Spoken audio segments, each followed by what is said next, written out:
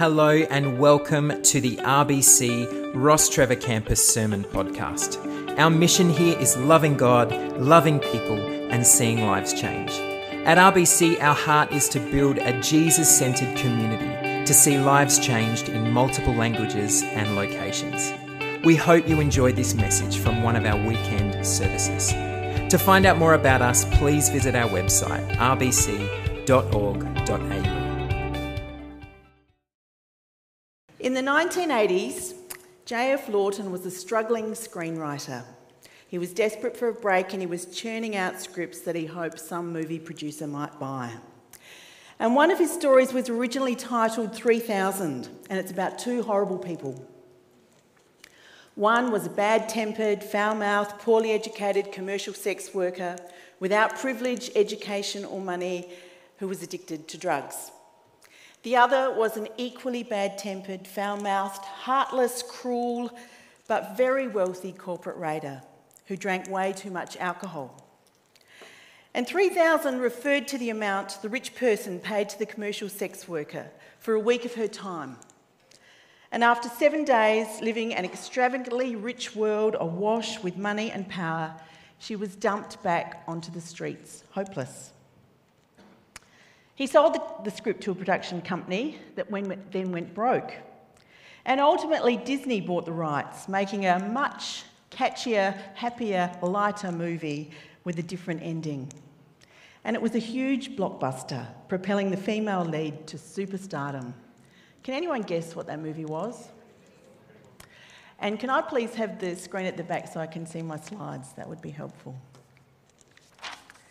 So Pretty Woman, you're right, many of you guessed that. It was released in 1990, starring Julia Roberts as the sex worker and Richard Gere as the wealthy Edward. Now, I don't support the premise of the movie and I've got a number of issues with it, but if you've seen the movie, you probably remember the iconic shopping scene. So Edward has a variety of social engagements. He's paying Vivian to go with him, but Vivian doesn't have anything appropriate to wear. So Edward gives Vivian a huge wad of cash and tells her to go and buy some clothes. She wanders up and down along Rodeo Drive in Beverly Hills, wearing what she would normally wear to pick up her sex works clients. Condescending shop staff take one look at her and decide that she isn't the sort of person who could afford their clothes. And in one classic piece of dialogue, Vivian looks at a dress on a mannequin and asks, "How much is this?" And the assistant replies, "I don't think it would fit you." Vivian responds, "I didn't ask if it would fit, I asked how much it was." Another assistant responds, "It's very expensive." Vivian says, "Look, I've got money to spend in here." And then the assistants together say, "I don't think we have anything for you. Please leave." So at the end of the day, Vivian is left with no new clothes, humiliated and frustrated. No one would serve her. The following day, Edward comes with her, and the difference is stark. As they walk to the shop, Vivian says, "These stores are not nice to people." And Edward replies, "Stores are never nice to people, they're nice to credit cards." In the shop, a different one from the previous day, Edward says to the manager, "We're going to be spending an obscene amount of money, so we are going to need a lot more people sucking up to us." So staff buzz around Vivian. Lots of money is spent, lots of clothes are bought, and outwardly Vivian is completely transformed. Wearing her new clothes, she returns to the shop where she was humiliated the day before. This time, the staff are immediately attentive, but they don't recognise her as the person they refused to serve yesterday. Vivian raises her arms filled with shopping bags and says, "Big mistake, big, huge," before leaving saying, "I've got to go buy some more clothes." Let's pray. Lord, please help us to hear what you are saying to us this morning. Help us to hear your good news and help us to understand what this means for our circumstances. Help us to hear the opportunities you offer us and to receive thoughtfully your reminders of those things that we need to change. Help us to close the gap between the good news we have received from you and how we live.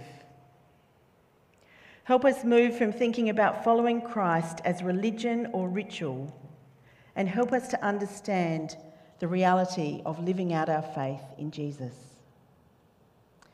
And Lord, help us to walk that talk with integrity every day. Amen. Let's read James. James chapter 2, verses 1 to 13. Listen, my dear brothers and sisters. No, that is not the right verse. We're missing a slide. I'm just going to read it. My brothers and sisters, believers in our glorious Lord Jesus Christ must not show favouritism. Suppose a man comes into your meeting wearing a gold ring and fine clothes, and a poor man in filthy old clothes also comes in. If you show special attention to the man wearing fine clothes and say, "Here is a good seat for you," but say to the poor man, "You stand there," or "Sit on the floor by my feet," have you not discriminated among yourselves and become judges with evil thoughts? Listen, my dear brothers and sisters, has not God chosen those who are poor in the eyes of the world to be rich in faith and to inherit the kingdom he promised those who love him? But you have dishonoured the poor. Is it not the rich who are exploiting you? Are they not the ones who are dragging you into court? Are they not the ones who are blaspheming the noble name of him to whom you belong? If you really keep the royal law found in Scripture, love your neighbour as yourself, you are doing right. But if you show favouritism, you sin and are convicted by the law as lawbreakers. For whoever keeps the whole law and yet stumbles at just one point is guilty of breaking all of it.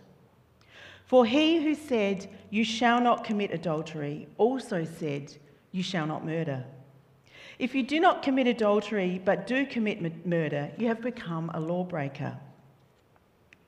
Speak and act as those who are going to be judged by the law that gives freedom, because judgment without mercy will be shown to anyone who has not been merciful. Mercy triumphs over judgment. So this is the third now in our series, Walk the Talk, from the book of James. Its message about hypocrisy challenges us to reduce the distance between what we say and what we do, between what we profess and how we live.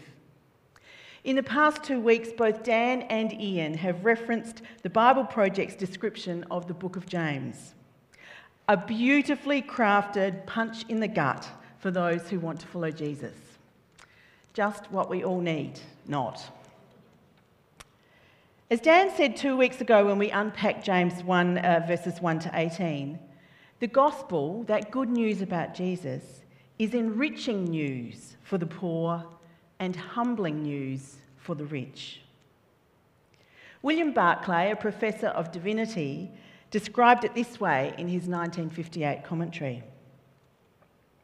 There is no book in any literature with such a burning social passion as the Bible. There is no book which speaks so explosively and dynamically of social wrongs and social injustice. There is no book so burningly conscious that the great gap between riches and poverty is an active and terrible transgression of the law of God and the will of God. There is no book which has, in fact, proved so powerful a social dynamic as the Bible has. The Bible does not condemn wealth as such, but there is no book which more strenuously insists on the responsibility of wealth and on the perils which surround someone who is abundantly blessed with this world's goods. So we read in the Old Testament that the Jewish law explicitly required people to provide for the poor. And Jesus taught a lot about responsibility to care for the poor. In Luke 6, we read, "Blessed are you who are poor, for yours is the kingdom of God. Blessed are you who hunger now, for you will be satisfied." And then Jesus, in that section, his Sermon on the Mount, goes on to warn those who are rich, "For you have already received comfort, and those who are well fed, for you now will go hungry." As Luke 14 records, one Sabbath, when Jesus went to eat in the house of a prominent Pharisee, he was being carefully watched. When he noticed how the guests picked the places of honour at the table, he told them this parable. "When someone invites you to a wedding feast, do not take the place of honour, for a person more distinguished than you may have been invited. If so, the host who invited both of you will come and say to you, 'Give this person your seat.' Then, humiliated, you will have to take the least important place. But when you're invited, take the lowest place, so that when your host comes, he will say to you, 'Friend, move up to a better place.' For all who exalt themselves will be humbled, and all who humble themselves will be exalted." Then Jesus said to his host, "When you give a luncheon or dinner, do not invite your friends, your brothers and sisters, your relatives, or your rich neighbours. If you do, they may invite you back, and so you will be repaid. But when you give a banquet, invite the poor, and those with disabilities that make them vulnerable physically and economically, and you will be blessed. Although they cannot repay you, you will be repaid at the resurrection of the righteous."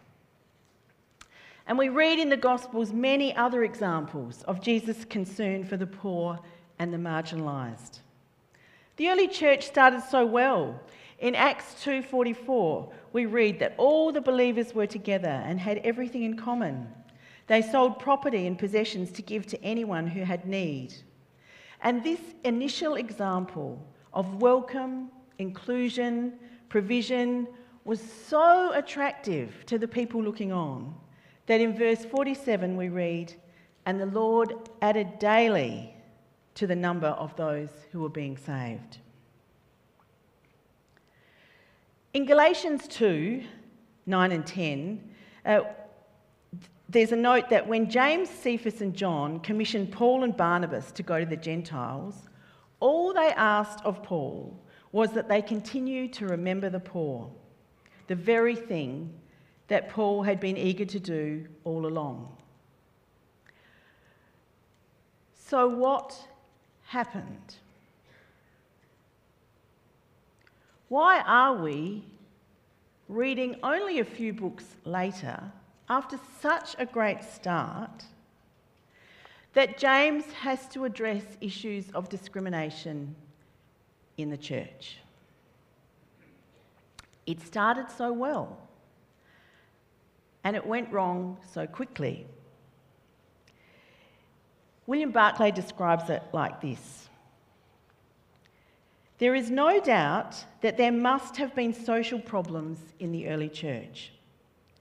The church was the only place in the ancient world where social distinctions did not exist." That's the wrong quote. Perhaps just, if we just get rid of them, thanks.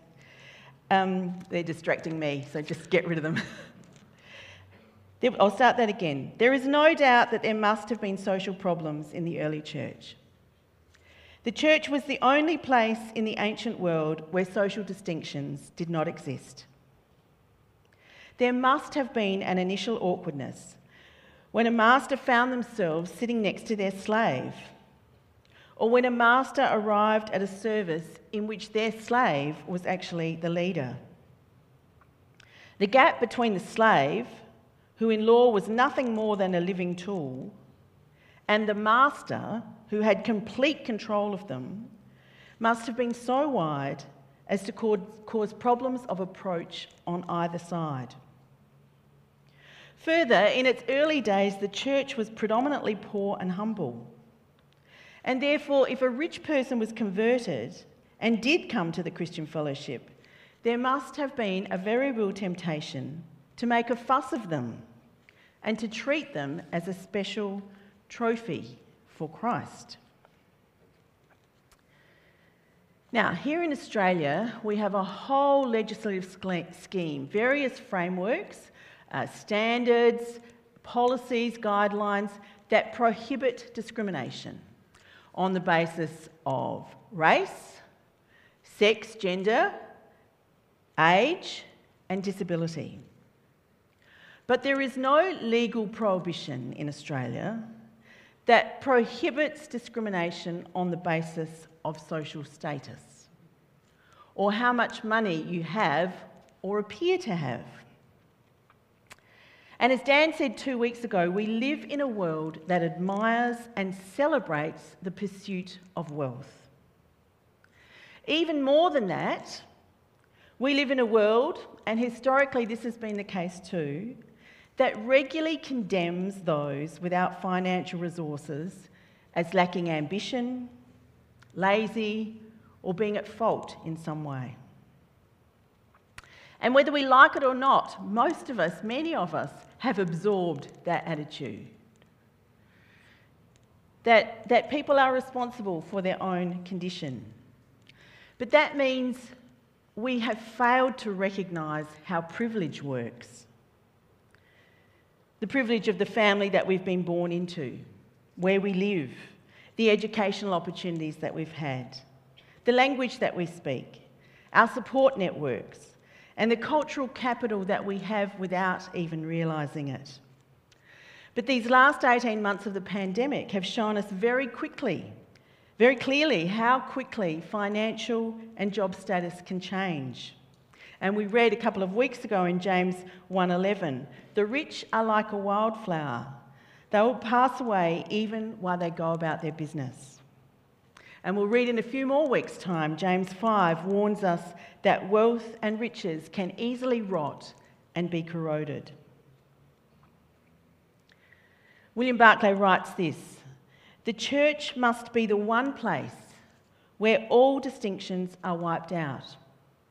There can be no distinctions of rank and place and prestige when we meet in the presence of God, who is the King of glory. There can be no distinctions of merit and worth when we meet in the presence of the supreme holiness of God. In the presence of that glory, all earthly distinctions are less than dust, and all earthly righteousness are as filthy rags. In the presence of God, all people are one." Fine words, but if we're honest, we have to recognise that the church globally, historically, and still now falls short of that so many times.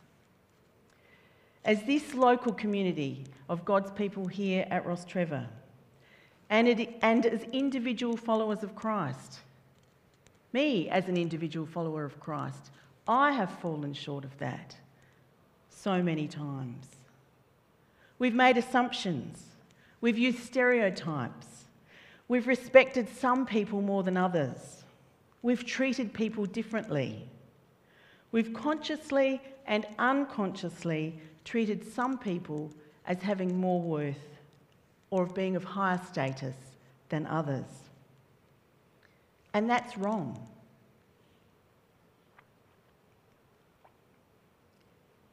And as we've done that, we have diminished, hurt, excluded, humiliated others. And that's wrong. And I want to say sorry. And I want to lead us now in a prayer if you want to confess that to God. It's slide 16, if we could put this one up.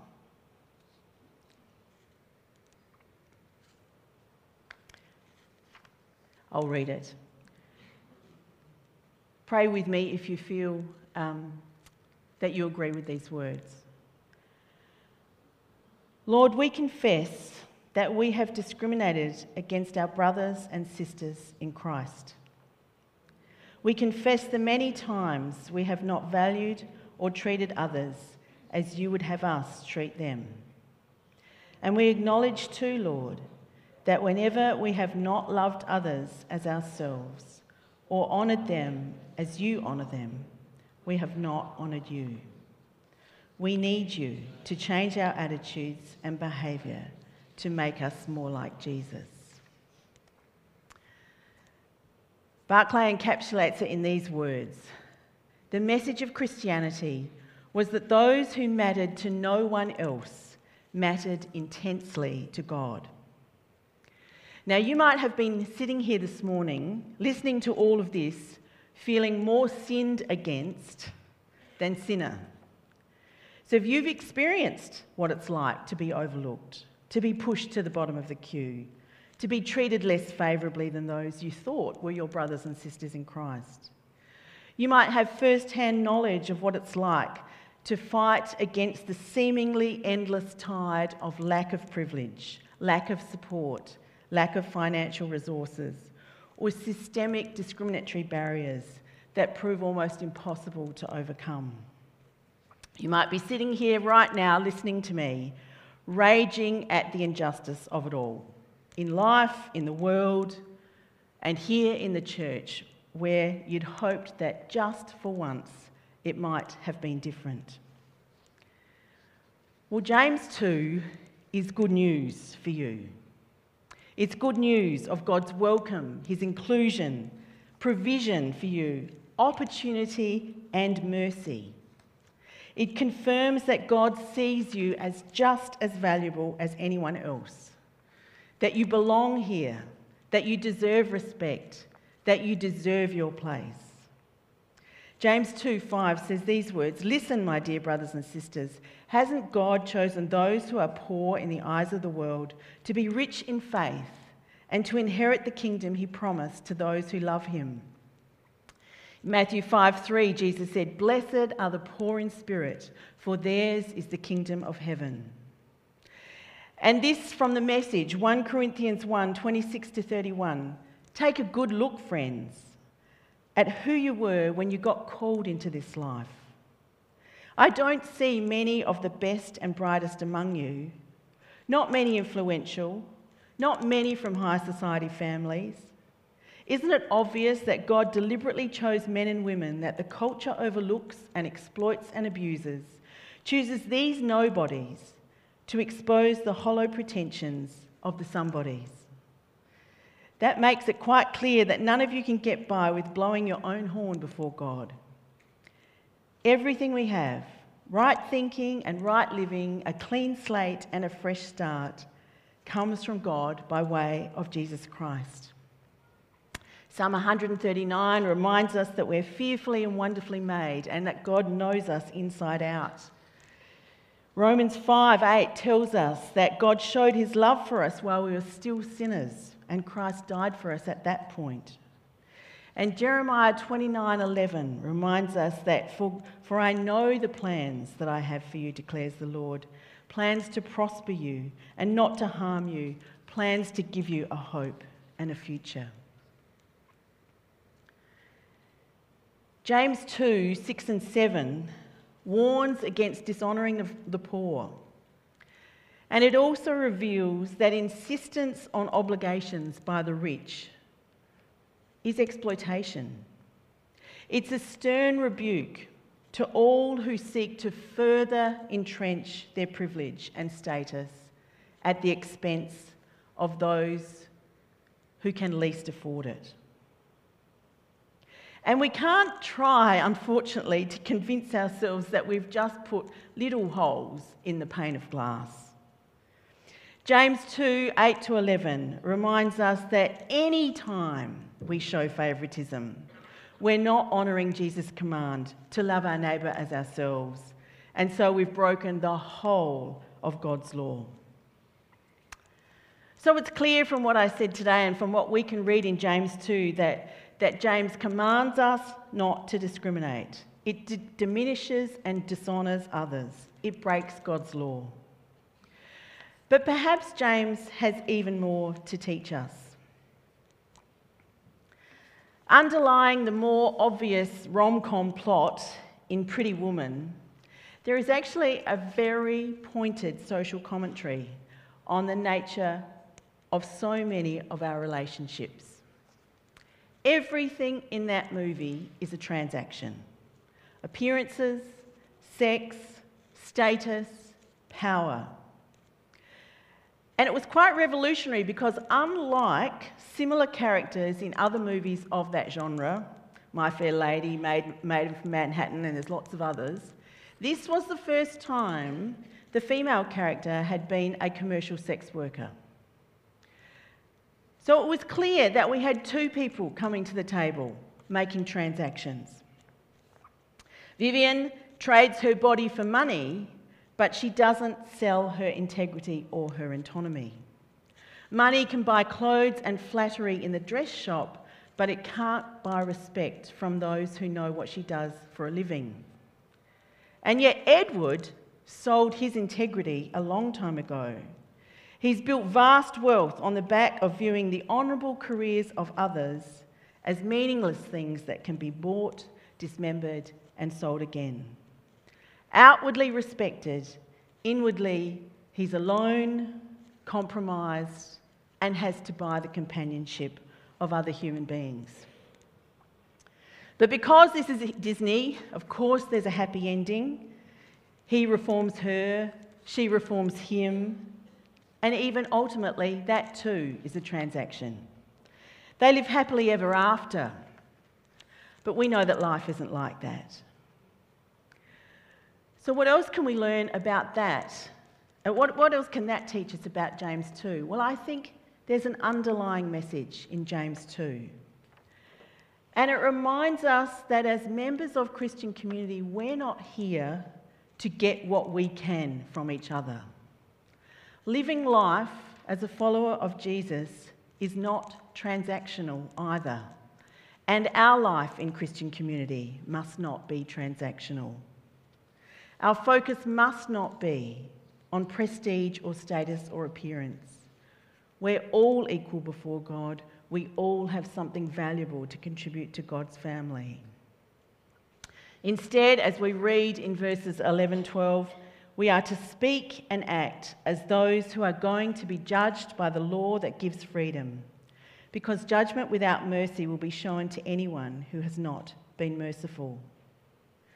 These last verses here from James 2 are an invitation from God, an invitation to experience God's unbounded possibility and opportunity, setting us free from judging others as inferior or superior, freedom from stereotypes, freedom from assumptions, no longer being judged by meaningless measures the world uses, no longer defined or confined by the judgment of others, but free because of God's mercy. Mercy triumphs over judgment. And with God's help, empowered by his love and enabled by the Holy Spirit living in us, let us, as individuals and as a community here at Rostrevor, extend his mercy in the same way. Amen.